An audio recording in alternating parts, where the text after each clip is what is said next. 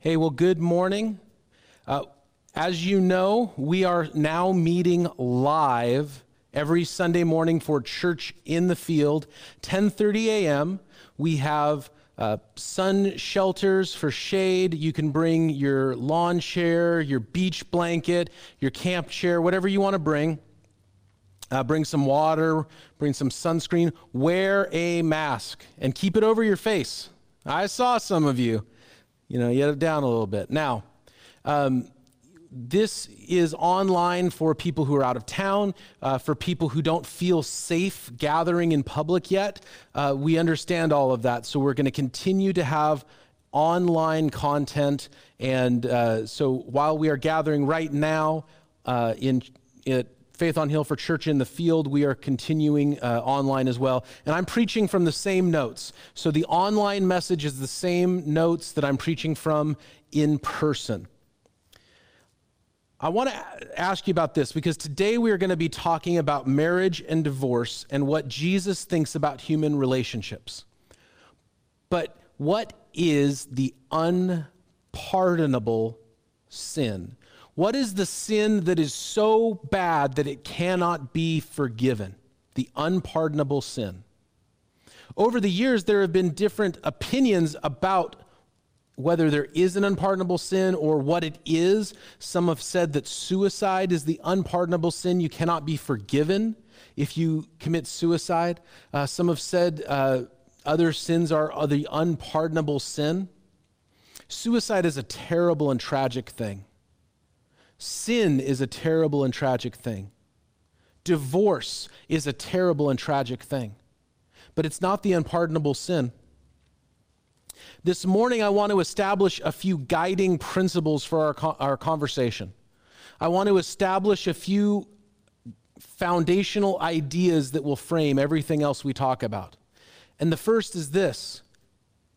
Divorce is not the unpardonable sin. If you look at Matthew chapter 12, verse 31, Jesus says, all sins may be forgiven except the blasphemy of the Holy Spirit. That cannot be forgiven.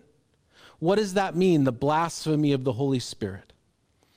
The Bible says that God the Holy Spirit is with every person, convicting them and convincing them of their need for Jesus. The Holy Spirit is speaking to every person. Turn from your sin, embrace Jesus, follow Jesus, put your faith in Jesus. But if a person has said, no, no, no, and they die, that sin cannot be forgiven. There is no sin, there is no secret shame that the cross of Jesus does not cleanse us of. Think about the worst thing you've ever done. Jesus' death on the cross satisfied the payment for that. There is nothing that you have done that Jesus cannot and will not forgive. Divorce is not the unpardonable sin. Jesus said the only thing that's unpardonable is the blasphemy of the Holy Spirit, rejecting God the Holy Spirit as he calls you to Jesus. Divorce is not the unpardonable sin. The second guiding principle that I want to establish this morning is that the church should not ostracize people who are divorced, people who are single, or people who are remarried. The church should not ostracize them. If you are divorced and unremarried, if you are divorced and you are remarried, that should not carry a stigma in the church. Galatians chapter 6, verse 1 says, if somebody has fallen in sin, you who are spiritual, restore such a person. That people shouldn't walk around with a scarlet letter for the rest of their lives and we just point and go, oh, that person, they weren't strong enough, they weren't able to keep it together, and for the rest of their lives, they're going to have to live with that. I mean, that might be true, but we're not the ones to bring that kind of ostracism. Can a person who has been divorced or a couple who were divorced and remarried Be active and vibrant and be active and vibrant and serve in the church. Yes, absolutely. I do not believe that being divorced disqualifies any woman or man from active participation in the church. But God hates divorce. Malachi chapter 2, verse 16 says it as clearly as you can. God hates divorce.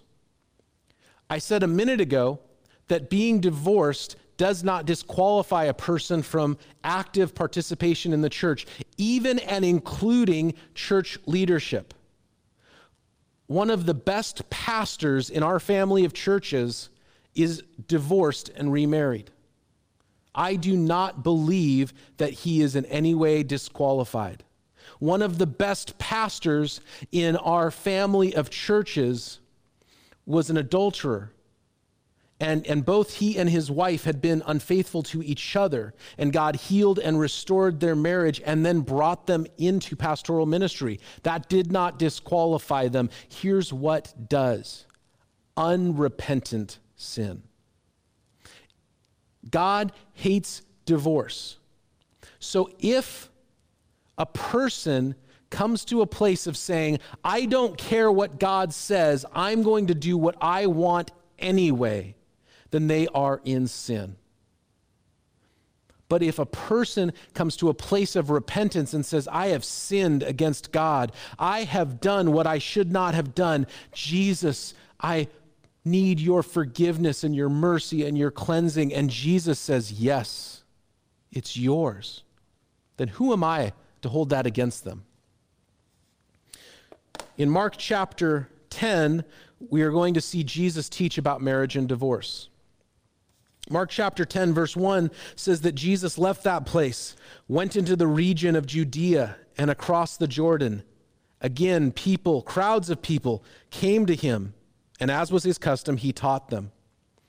So the beginning of chapter 10 marks a change in the story of the Gospel of Mark. Up until now, Jesus has primarily been in the northern part of Israel, the region of Galilee. Now he has come to the south, to Judea and to Jerusalem, and he will stay, and he will be on a direct path to the cross. He has come, and he is moving his base of operations. From now on, he is in the Jerusalem area, and he is on a direct path to the cross, and he has now come, and there are people who have heard about what Jesus is doing up in the Galilee. Maybe they had traveled up to see him, but now he's there with them. So there's a large crowd, and they gather around, and he begins to teach. And verse 2 says, some of the Pharisees came and tested him by asking, is it lawful for a man to divorce his wife? Why would they have asked that? Why would they have asked that? Divorce was accepted in the Jewish society.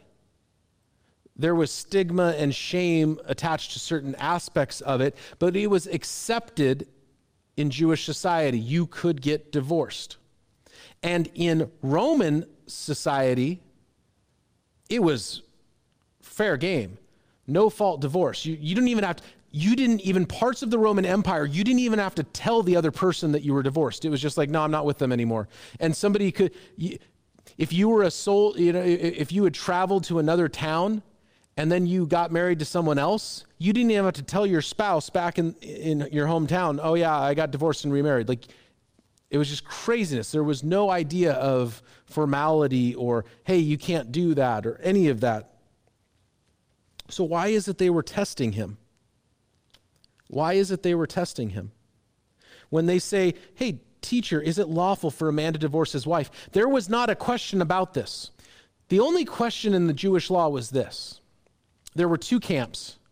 Rabbi Shammai was the leading teacher of a more conservative camp, and he said that a man could divorce his wife if there was unfaithfulness. And Rabbi Hillel was the leader of a more progressive camp, and he said that a man could divorce his wife for any reason at all. Now, you might think, oh, well, Rabbi Hillel is very enlightened. If somebody's not happy, let them just do what they want. But he was not. This was all about men. Women had no say in this situation. He said that if your wife burnt dinner and she displeased you, then that was a good enough reason to divorce. If you found a younger model, that was a good enough reason for divorce. It was actually Rabbi Shammai's limitations on divorce was actually a blessing and protection to women.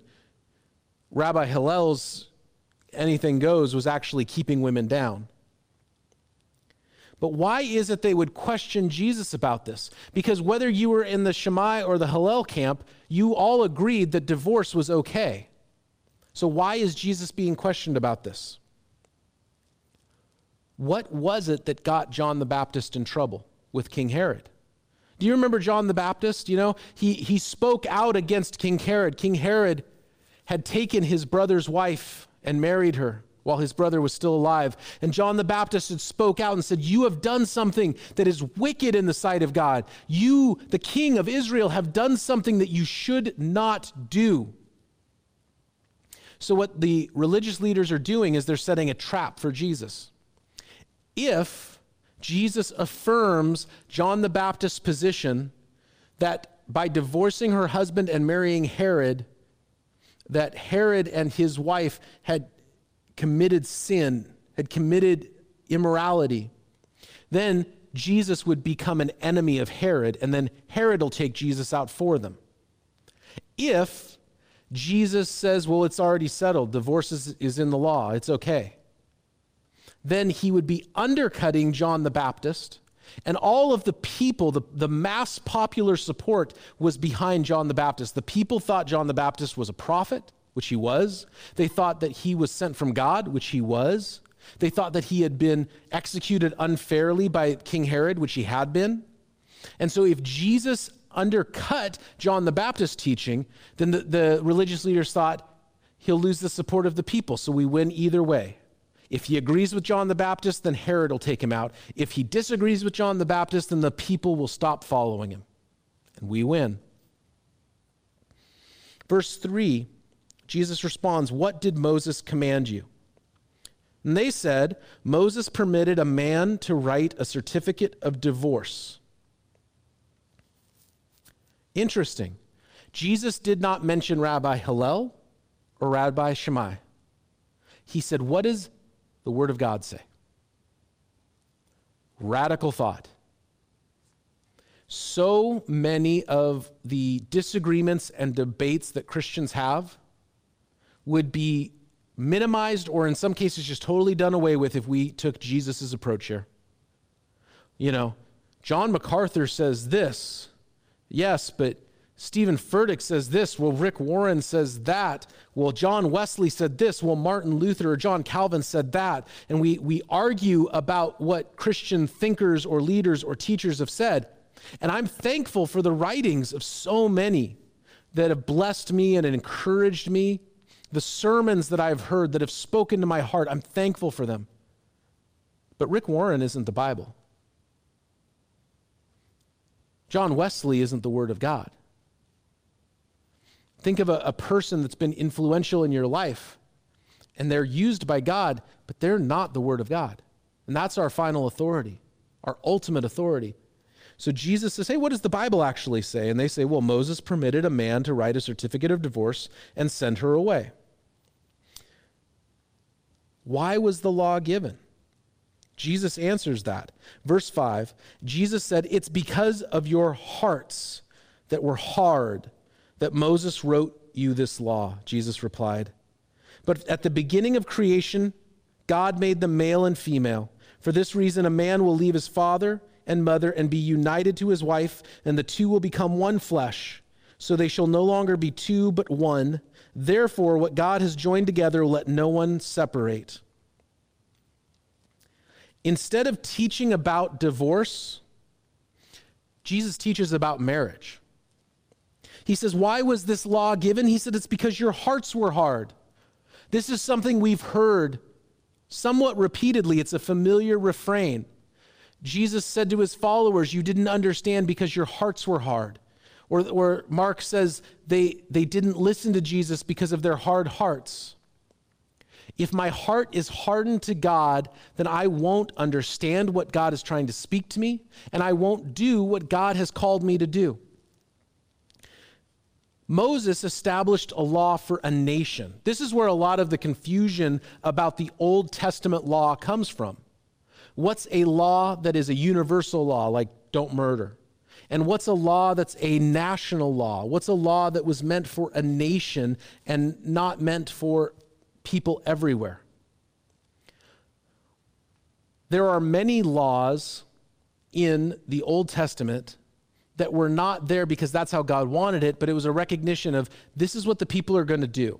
So how do you establish a law that provides for certain protections because they're going to do this anyway because of their hard hearts? So instead of just chaos, Moses said, fine, this is the way that you end a marriage. But at the beginning, it was not so. God never designed these things to be temporary. God designed marriages to be lifelong. God hates divorce.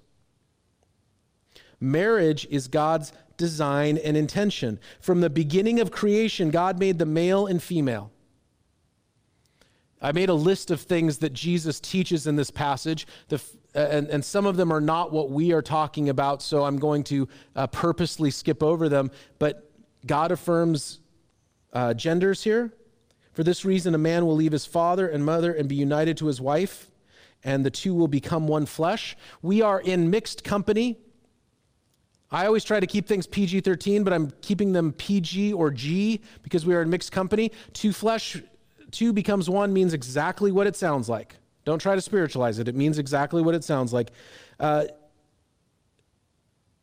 will be joined together and let no one separate. So Jesus is affirming the institution of the family. He's affirming the institution of marriage. He's saying if you're married before God. You could leave your spouse and say, well, I've left them. And God says, not in my eyes. Marriage is God's design and intention. Now, there are those who will never get married. There are those who will never get married. And if that's God's plan for you, then that's God's best for you. Most people will get married in their lifetime. That is God's, generally speaking, that is God's design and intention for people, that a man and a woman would join in this institution of marriage and the family. So what causes divorce? What causes marriages to end? Remember what Jesus said, it's because of your hard hearts. Divorce is caused by hardened hearts.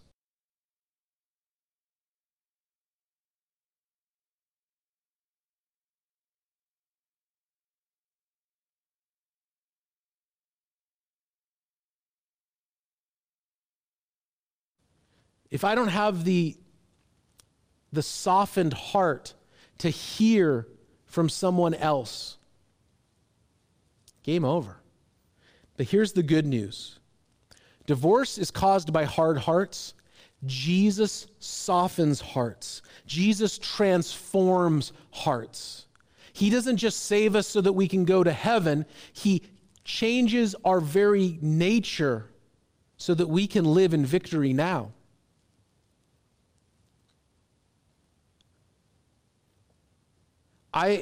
I know this. It is possible that you may not see a way out for your marriage, that you may not see hope, but that God says, no, I can fix that. That just like somebody might have looked at your life and said, there's no chance that person can do anything worthwhile, and God said, no, I can take that. I can take that guy. I can take that gal. I can make something of them.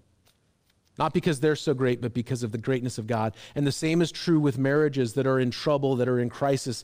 God can take the broken things and heal and make whole. Now, that being said, it would be better to not get to that point of crisis. It would be better to stay out of crisis, keeping our hearts soft, humble, pliable before the Lord, so that we don't enter the crisis point, so that we stay strong in our relationships. Divorce is caused by hard hearts, but we have the Savior who transforms lives.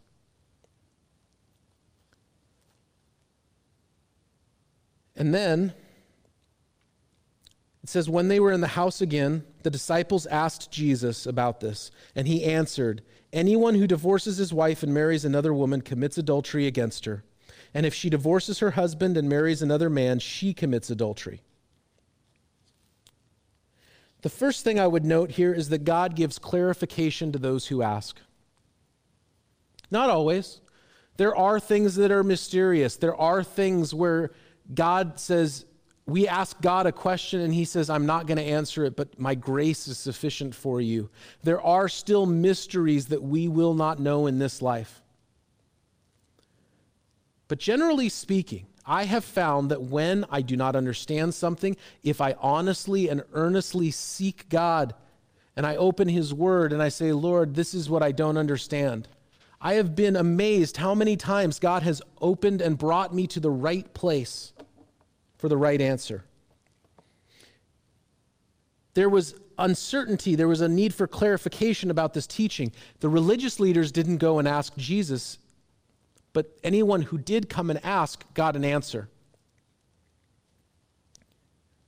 In general, God will answer the questions of those who seek him.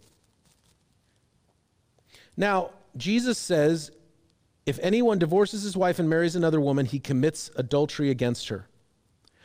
What that means is something radical to their ears. Their entire cultural norms and traditions and everything was around the man. If a man left his wife, they didn't worry about her, they worried about him. If a man committed adultery with another man's wife, the issue wasn't so much about the woman, it was about his offense to the other man. Jesus said, if you leave your wife, you've sinned against her. That would have been a radical teaching to them. Jesus said, no, this is how God views things. When does a person then stop being in adultery? I can't tell you 100% for sure, but this is what I believe. I believe that if a person leaves his or her spouse and remarries and then realizes and recognizes their sin and says, God, I was wrong. Please forgive me. And if appropriate, they go to their ex-spouse and they say, I sinned against you, I sinned against God. And I want to repent and acknowledge my sin. I believe that from there on, God just says, go and sin no more. And I have known people who were unfaithful, who then remarried sinfully, but then repented, and God has used them in wonderful ways. And like I said, divorce should not be the unpardonable sin. People should not be ostracized for sins that they have repented of, and they are now walking in victory, moving forward. God hates the things that destroys his kids. God hates the things that destroys his kids. If God hates divorce, it's because it will destroy, it will hurt. Children are damaged because of divorce. Lives are ruined because of divorce. God hates the things that destroys his kids. He hates the things that destroys you and destroys me. If you have a rebellious spirit, it will destroy you, and God hates that because it will destroy you. If you live in selfishness, God hates that because it will destroy you. He hates it for other reasons too, but a main reason is that he hates the things that destroys his kids because he loves you. You know, I'll tell you the truth. There's a lot of things in the Bible that are a little bit mysterious, and where people say, I wish God was clearer about that. And I really hate that the Bible's a little vague about that. Marriage and divorce is not one of those things. The Bible is very clear. God designed marriage. Human sexuality is designed for the context of marriage. And marriage is to be between a man and a woman for a lifetime. It's very specific. And people don't like that. So you can't win. Here's what I do know, though. That if someone is caught in sin, those of us who are spiritual should do all that we can to restore them. And anyone who has fallen in this area, it's not the end of the road. Go and sin no more, and walk in victory, walk in freedom, walk in holiness. It's not the end of the road. And we as a church should never ostracize or condemn somebody who has fallen but then repented and been restored. We should never do that. But we should know that in a world that is okay with this, in a world where relationships become more and more temporary, we can no longer walk in the ways of this world. We can no longer walk in the ways that destroy people. We have to walk different. The church does not have the same divorce rate as the world, and the world does not have a 50% divorce rate. Both of those things are false. But the divorce rate in the church is far too high, and the divorce rate in this country is far too high. But I'm not going to tell the unchurched what to do. I'm going to encourage those of us who are followers of Jesus to say, Lord, soften my heart. I'm not any better than anyone else. It's hard work to stay married. It's worth it. Let's walk in the power and the victory that Jesus gives us so that we don't cause hurt and harm, but we can be agents of healing and health and wholeness in a broken world. However God has spoken to you this morning, I just pray that you would respond to him. If I said something that you're like, wait, did you mean to say that? Or I don't agree with that, or I'm mad that you said that, that's fine. My email is adam@faithonhill.com. I'd love to hear from you. But however God's speaking to you this morning, whether you need to pray, whether you need to repent, whether you need a changed heart, I ask that and pray and beg that you respond to God and let Jesus do the work that he wants to do in your life. God bless you.